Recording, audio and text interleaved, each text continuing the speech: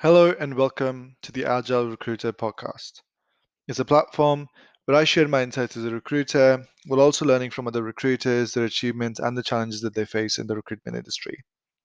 In this episode, I want to talk about accountability. What does it mean to be accountable in the workplace? What happens when it's not a part of your team culture? And how to make sure, or what steps you can take to make sure that it's a part of your team culture, right? So, when you first hear the word accountability, the thing that comes across to your mind is ownership or being held responsible for your actions, which is true. Just translating that into being accountable in the workplace would mean that employees are held responsible for their actions, their behaviors, their performance, and the decisions that they make.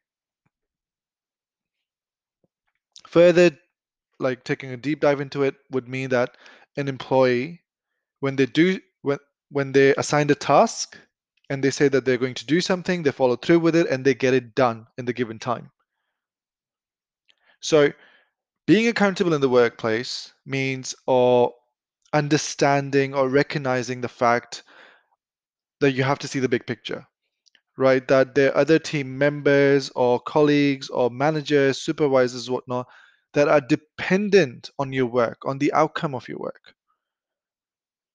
It's just an example would be, let's suppose there's this big project that would affect the organization as a whole, would have a great impact and whatnot, would take it into a new direction. So it's very important. Big project. Um, and there are four project managers assigned to this, four main project managers. Out of those four, three project managers are doing everything really well. They're making sure all the mini tasks are done. And mind you, every project manager has a different task assigned to them that contributes to the overall goal being achieved. So, like I was saying, three of those project managers doing really well, making sure they're ticking all the boxes, making sure all the mini tasks are done on time. But one project manager, their work is delayed. They have blockers. They have a lot of different reasons. Blockers, they've already got a lot on their plate. They've got conflicting priorities and whatnot. And as a result of this, their work is not being done on time. But they're also setting unrealistic expectations because they're saying, oh, don't worry about it. I'll get it done. Leave it with me. I'll manage it. But as they come, like they're near the deadline day, they come to the realization that because of that one project manager whose work was delayed and not being done on time, the project can't be delivered or won't meet the timeline that was set. So they have to extend it. They have to reassess the whole situation. What tasks are remaining? How much time is it going to take? Do they have to bring in additional resources? What, and again, like it has a lot of consequences. Like they have to communicate that to the stakeholders now. They have to think about the commercial or the financial implications of these things, the costs that are going to be associated with it. Where is it going to look in the big picture for the organization? So again, you have to think about the big picture. It, to an individual, it might just seem like a task, but you have to realize even that one task contributes pretty big to the overall goal. The second important thing about being accountable in the workplace would be being really proactive with your communication. And this has to be communication with your colleagues, team members, managers, and relevant stakeholders about the status of your work, about the commitments that you've got on. So they know exactly where you're at. Taking the previous example into account, if that one project manager whose work got delayed, if early on in the process, in any of the check-ins or any tools that they were using, like project management tools or whatnot, would have called it out, just said, hey guys, I'm facing a lot of blockers. I've already got a lot on my plate, or like I said, a lot of different reasons. It could even be I've already started a project earlier than this, so that takes priority over this, yada, yada, yada. But if that one project manager would have called it out, then the team would be able to brainstorm together into how to make it work. The manager could have actually just gone to the stakeholders or the relevant like leaders and asked for an additional resource. Or that work could have just been divided and distributed amongst the team. Hence, not compromising on the timelines, the deadlines, and the work would have been achieved on time. So, like I said, it is really important to be proactive in your communication and being very realistic with it. Don't set unrealistic expectations. Don't just fluff about saying, don't worry about it. It's not done this week, but I'll do it next week. And if it's not done next week, they say the same thing. Again, understanding that it's easier said than done, a lot of factors come into play here. It could just be because the employee is not comfortable, because the team culture is aggressive or toxic and the employee is just not comfortable coming forward. But that's a completely different thing. Now, keeping this in mind, what would happen when there is no accountability in the team, right? Certainly it would damage the team, but you have to understand, where does this attitude come from? That there's no accountability. Where does this laid back attitude actually start? So it starts from leaders within that team, whoever is leading that team. It starts where what you define as tolerable, right? That you're tolerating lack of punctuality, that people are coming like 10 minutes late to every meeting. A lot of your team members don't even show up. They just message you saying, hey, I'm like not going to be able to join, without having any conflicting meetings or whatever. That you're tolerating that you're tolerating unfinished work, you're tolerating missed work, and you start tolerating a lot. So small things turn into bigger things. And this would eventually start to affect the level of work. It would go from excellent to good, from good to average, from average to bad, from bad to worse. And again, this is happening because you are tolerating it. So you have to set the standards that you're going to tolerate. And if you're just accepting of it overall, then the overall team would have just like a really, really laid back attitude. And because of this, the team would suffer and the workplace culture would suffer. So if this is the kind of attitude that's adopted in the team would have really low morale. There's going to be unclear priorities across the team. What are they supposed to be working on? What's important because nothing seems important. No one's checking in with them. So it's like, maybe I could just not work on this today. Maybe I can finish early and go here and go there and do other things. Employees become less engaged. They don't feel like they're being recognized for their work. And again, like they feel like their work's not important. It's not challenging. It's just another thing to do. The team or an individual will also stop meeting goals. And it could be different things. I don't mean goals as in like major KPIs. It could just, for example, in volume recruitment, you're about to do a recruitment drive. You're supposed to hire 20 people. Instead of 20, you only present 12. And you give a lot of different reasons, but you know that you never really tried for it. And you didn't try, or you were less engaged because you know that that is acceptable. Like no one's going to ask me questions, and that is okay. And there's low levels of trust. Now, this is a big one, low levels of trust. What I mean by that is when you have this really laid back attitude for a really long time, and then someone high up notices it and or someone messes up really big, and then others start asking questions like, hey, what's going on here? Why is this team operating like this? Then fingers are pointed. So there's low level of trust within the employees. And there's a high turnover. When fingers start getting pointed, when you feel like no one's really checking in on you, when you feel isolated, when you feel less engaged, when you feel like no one even cares if I show up to that meeting, everything seems less interesting and you would rather just go somewhere else, or your employees would just rather go somewhere else. And this is very true. Like a lot of the times, like you could just get an idea of this by looking at an organization's SEEK reviews or whatnot. So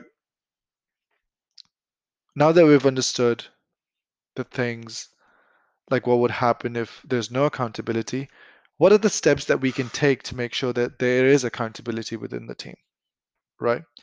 So the first thing is you have to lead by example. It has to come from the leaders, because the leaders are the people who set the tone, and the performance and what is expected. The standards that are set are all set by the leader. And again, like I was saying previously, it all depends on how tolerating you are to the small things, right? Like if you're continuously showing up for meetings on time, everyone's going to show up for meetings. If you're late, everyone's going to be late, right? An example of this would be, and again, like just want to make it clear, being accountable or leading by example doesn't mean that you have to be rude to people or you have to call them out aggressively. Like, hey, for example, taking the meeting one, if someone's late to a meeting, you don't have to be aggressive. You don't have to be like, hey, this is really important. And you need to realize that this is important and show up a minute earlier, right on time, never be late. That's a very aggressive approach. I was recently in a meeting and then we had 2, 3 members who were 2, 3 minutes late. And the host of the meeting just went like, hey, we have a tradition that if you are late, you have to sing a song or something like that. And that was a pretty, like, I took it as an interesting idea. The tone was really friendly. However, it did send the message across and it did set the expectation that you are expected to be here on time. We're not fluffing around here. This is important. But also in a very friendly tone, in a very productive manner, right? So the approach you take is also important, but we'll get into that later. So how do you demonstrate your own accountability? Complete the tasks that have been assigned to you by the timeline you agreed on, right? If employees are expected to do the stuff that they agreed on, you as a leader are also expected. So if you say, hey guys, I'm going to make sure that I get this done on time, or I'll help you out with this, being accountable and making sure that you do that, right? Being responsible for the success of your team and making the effort to support your team when needed. Again, realizing that, coming back to my first example, we all play an important part in the big picture. All of us do. So you have to realize that as a leader as well. We are all in this together, right? So the team performance reflects on you because you are the one setting the pace. So if you set check-ins, you set follow-ups, you set everything, and if you feel like an employee is lagging behind, making sure you check in with that employee to have a transparent conversation or setting that culture where they feel like they can come to you and helping them out wherever they need. Not just being like an observing leader, being very hands-on, because that the early stages is truly when you actually set the tone or when a culture is created. And if you take a laid back approach, then everything is going to be affected, right? The final thing would be that when you schedule meetings, respect everyone's time and show up prepared, right? Because setting up a meeting or blocking time in someone's calendar is important time. You might not find time in their calendar for the rest of the week, right? So you have to respect people's time. They might have like a lot on. This might be the fifth meeting for the day. There might be the levels of engagement might be up and down. So you have to, like I said, respect everyone's time. When I have meetings, I go fully prepared. I have notes like this is what I want to talk about. This is what I call out. This is what I want clarity on. So I make sure that I get as much out of that meeting as possible. And if you fluff around in meetings and you go back to someone saying, "Oh, I'll see this in the background. I don't know exactly the things or the stats or whatever," there's a really big chance or a high chance of you guys never talking for another 2 weeks. So it's going to be forgotten and no one's going to bring it up. And then it's going to be pointed out by someone else and then it's going to create problems. So again, be prepared in every meeting what you want to talk about. For example, as a leader, if this is a catch-up meeting, you've already seen everyone's last status update. You already want to, like, you have questions for everyone to get an understanding where they truly are, what the blockers are. If you start that meeting, you're like, okay, just update me. Well, what's the point of like the project management tool like Trello or whatever you're using where everyone has their updates? So as a leader, you have to be prepared as well, right? And a lot of these examples, just to give you a heads up, will be about leaders because that is where you truly set the tone for the rest of the team, right? The second one is work on your feedback skills and realize that procrastinating feedback only would make things work. Now, what do I mean by when I say work on your feedback skills? Feedback is really important, right? You could either just fluff around and completely avoid the topic, or just beat around the bush and just be like things went well, they could have been improved. We'll see next time. I'm sure you'll improve next time. No one has any idea. Like, there were no specifics. It was just like a very generic statement, and things will surely go from average to bad to us. That's one approach. The second approach would be you're very aggressive in your feedback. You take a very, what was this? What were you thinking when you were doing this? Why did this happen?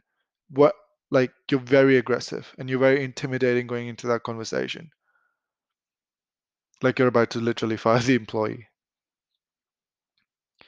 Another approach would be that you're very open-minded when you're giving feedback, that you're very well structured, that you've got everything written down, that you've got all your points, that when you're about to have a chat with them, you know the specifics. Like, hey, when you were working on this project, this worked really well for you. This particular thing, I felt like you could have improved by doing this. What are your thoughts?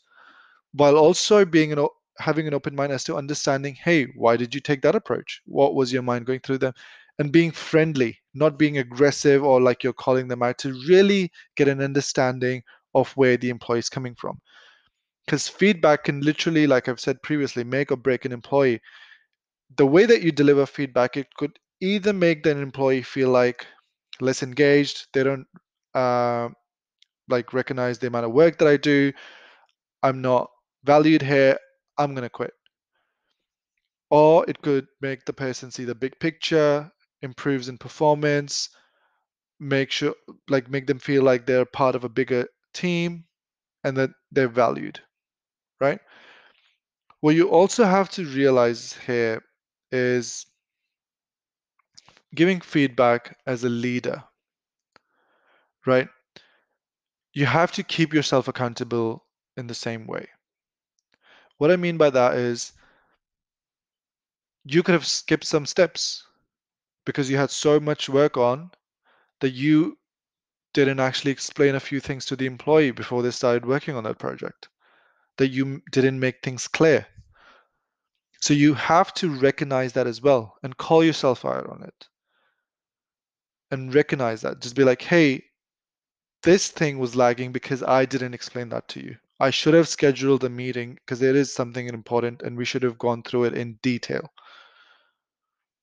Right? So that would make the employee feel more valued. Like, yeah, that was what I was thinking. That's exactly right. I'm glad we're on the same page. But if you approach that conversation very differently, instead of actually recognizing or failing to recognize where you're supposed to be accountable to, what were you thinking? You did everything wrong. Didn't you get this? I spent like 2 minutes explaining it to you. The employee, even if they don't say it, in their mind or in their head, they would be going like, I didn't even know this was a thing. Where was this process? It was never explained to me. What's going on here? So it's about being accountable for any task that you haven't explained as well. That's important as well, right?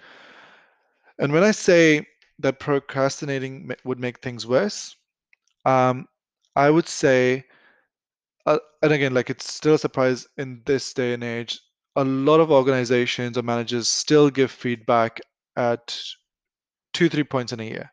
That would be the probationary meetings or end of year reviews.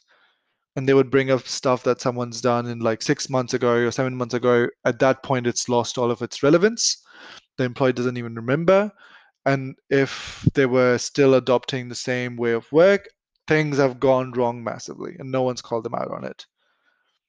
So it's a very wrong approach to take. So you have to make sure that you've got the right check-ins. Like, it could, if they're working on a project, just after the project. If they're not working on a project and it's just like random, just make sure you've got monthly meetings or check-ins every 2 months, whatever that the leader feels like it's important or would make it work, right? Because every job is different.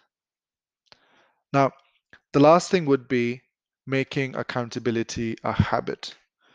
The easiest way to do this is basically, like I said, just have check-ins. Different check-ins have different meanings.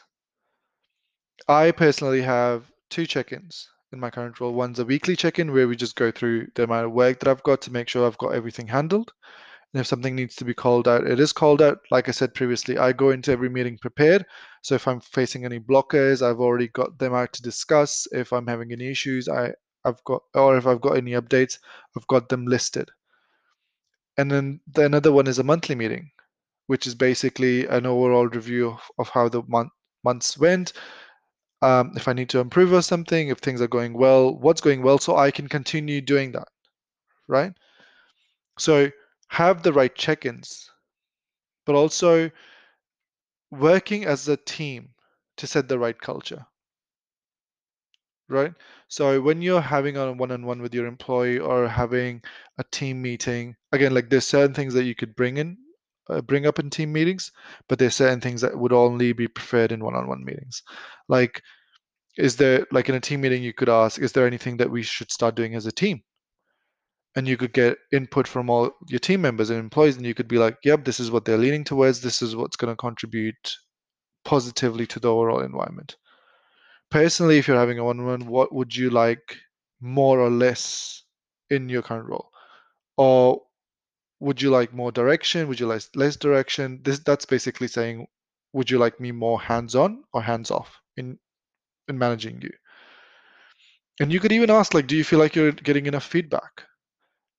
Because lot of times, like, an employee wants more feedback. If they are trying to adopt someone new and they maybe can't wait for the whole month, at that point they could be like, can we please have quick 10-minute month, like weekly catch-ups or a catch-up every fortnight?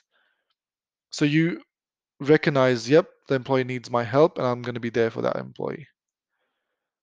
Um, and then finally, like as a team, you could bring up, how could we improve the way our team works? Because there would be a lot of processes that would have been like carried on across the years that the team would feel like that like we could introduce something new. So getting their input, and that's how an employee feels valued. If they suggest something and then that it's recognized and implemented, there's that feeling that my decisions or the input that I gave is contributing to the big picture. And the final thing would be, I would say, adopting some sort of an accountability framework, right? Where you can list down your commitments as an individual or a team that you're supposed to get this task done. You could use like different project management tools for this, and this is the deadline and then notes to it to make sure that everything's done, that everything's being communicated. Again, you have to make sure that you come up with the right process where everyone is comfortable with that process. It's not about command and control. It's not about just adopting um, releasing something that you feel like would work well. Getting everyone's input on it. Just releasing a plan. Think of it like when you're a leader, think of it as a pitch. Like, hey guys, this is what I'm thinking. This is the amount of check-ins that we're gonna have. We're gonna work on Trello. This is the amount. This is the way that I want information to be demonstrated. So it gives me a good idea of what everyone's doing. What are your thoughts? Some of it could be like, yeah, it works perfectly. Some of them could be like, we could add more here or less there. And in the end, the final product would be something that everyone's comfortable with, right? So when you actually create a culture of accountability, this will actually improve employee morale, productivity. Um, it would give the employees a sense of ownership, and it would make them see the big picture. They would realize that my individual tasks, the outcome of my task, like other people are dependent on them, right? So those are the facts that I had. I'm pretty sure there's much more to the topic, but that's it for this episode. If you want to give me feedback, you could reach out to me on LinkedIn. Um, but thank you so much for listening, and I'll catch you in the next one. Thank you.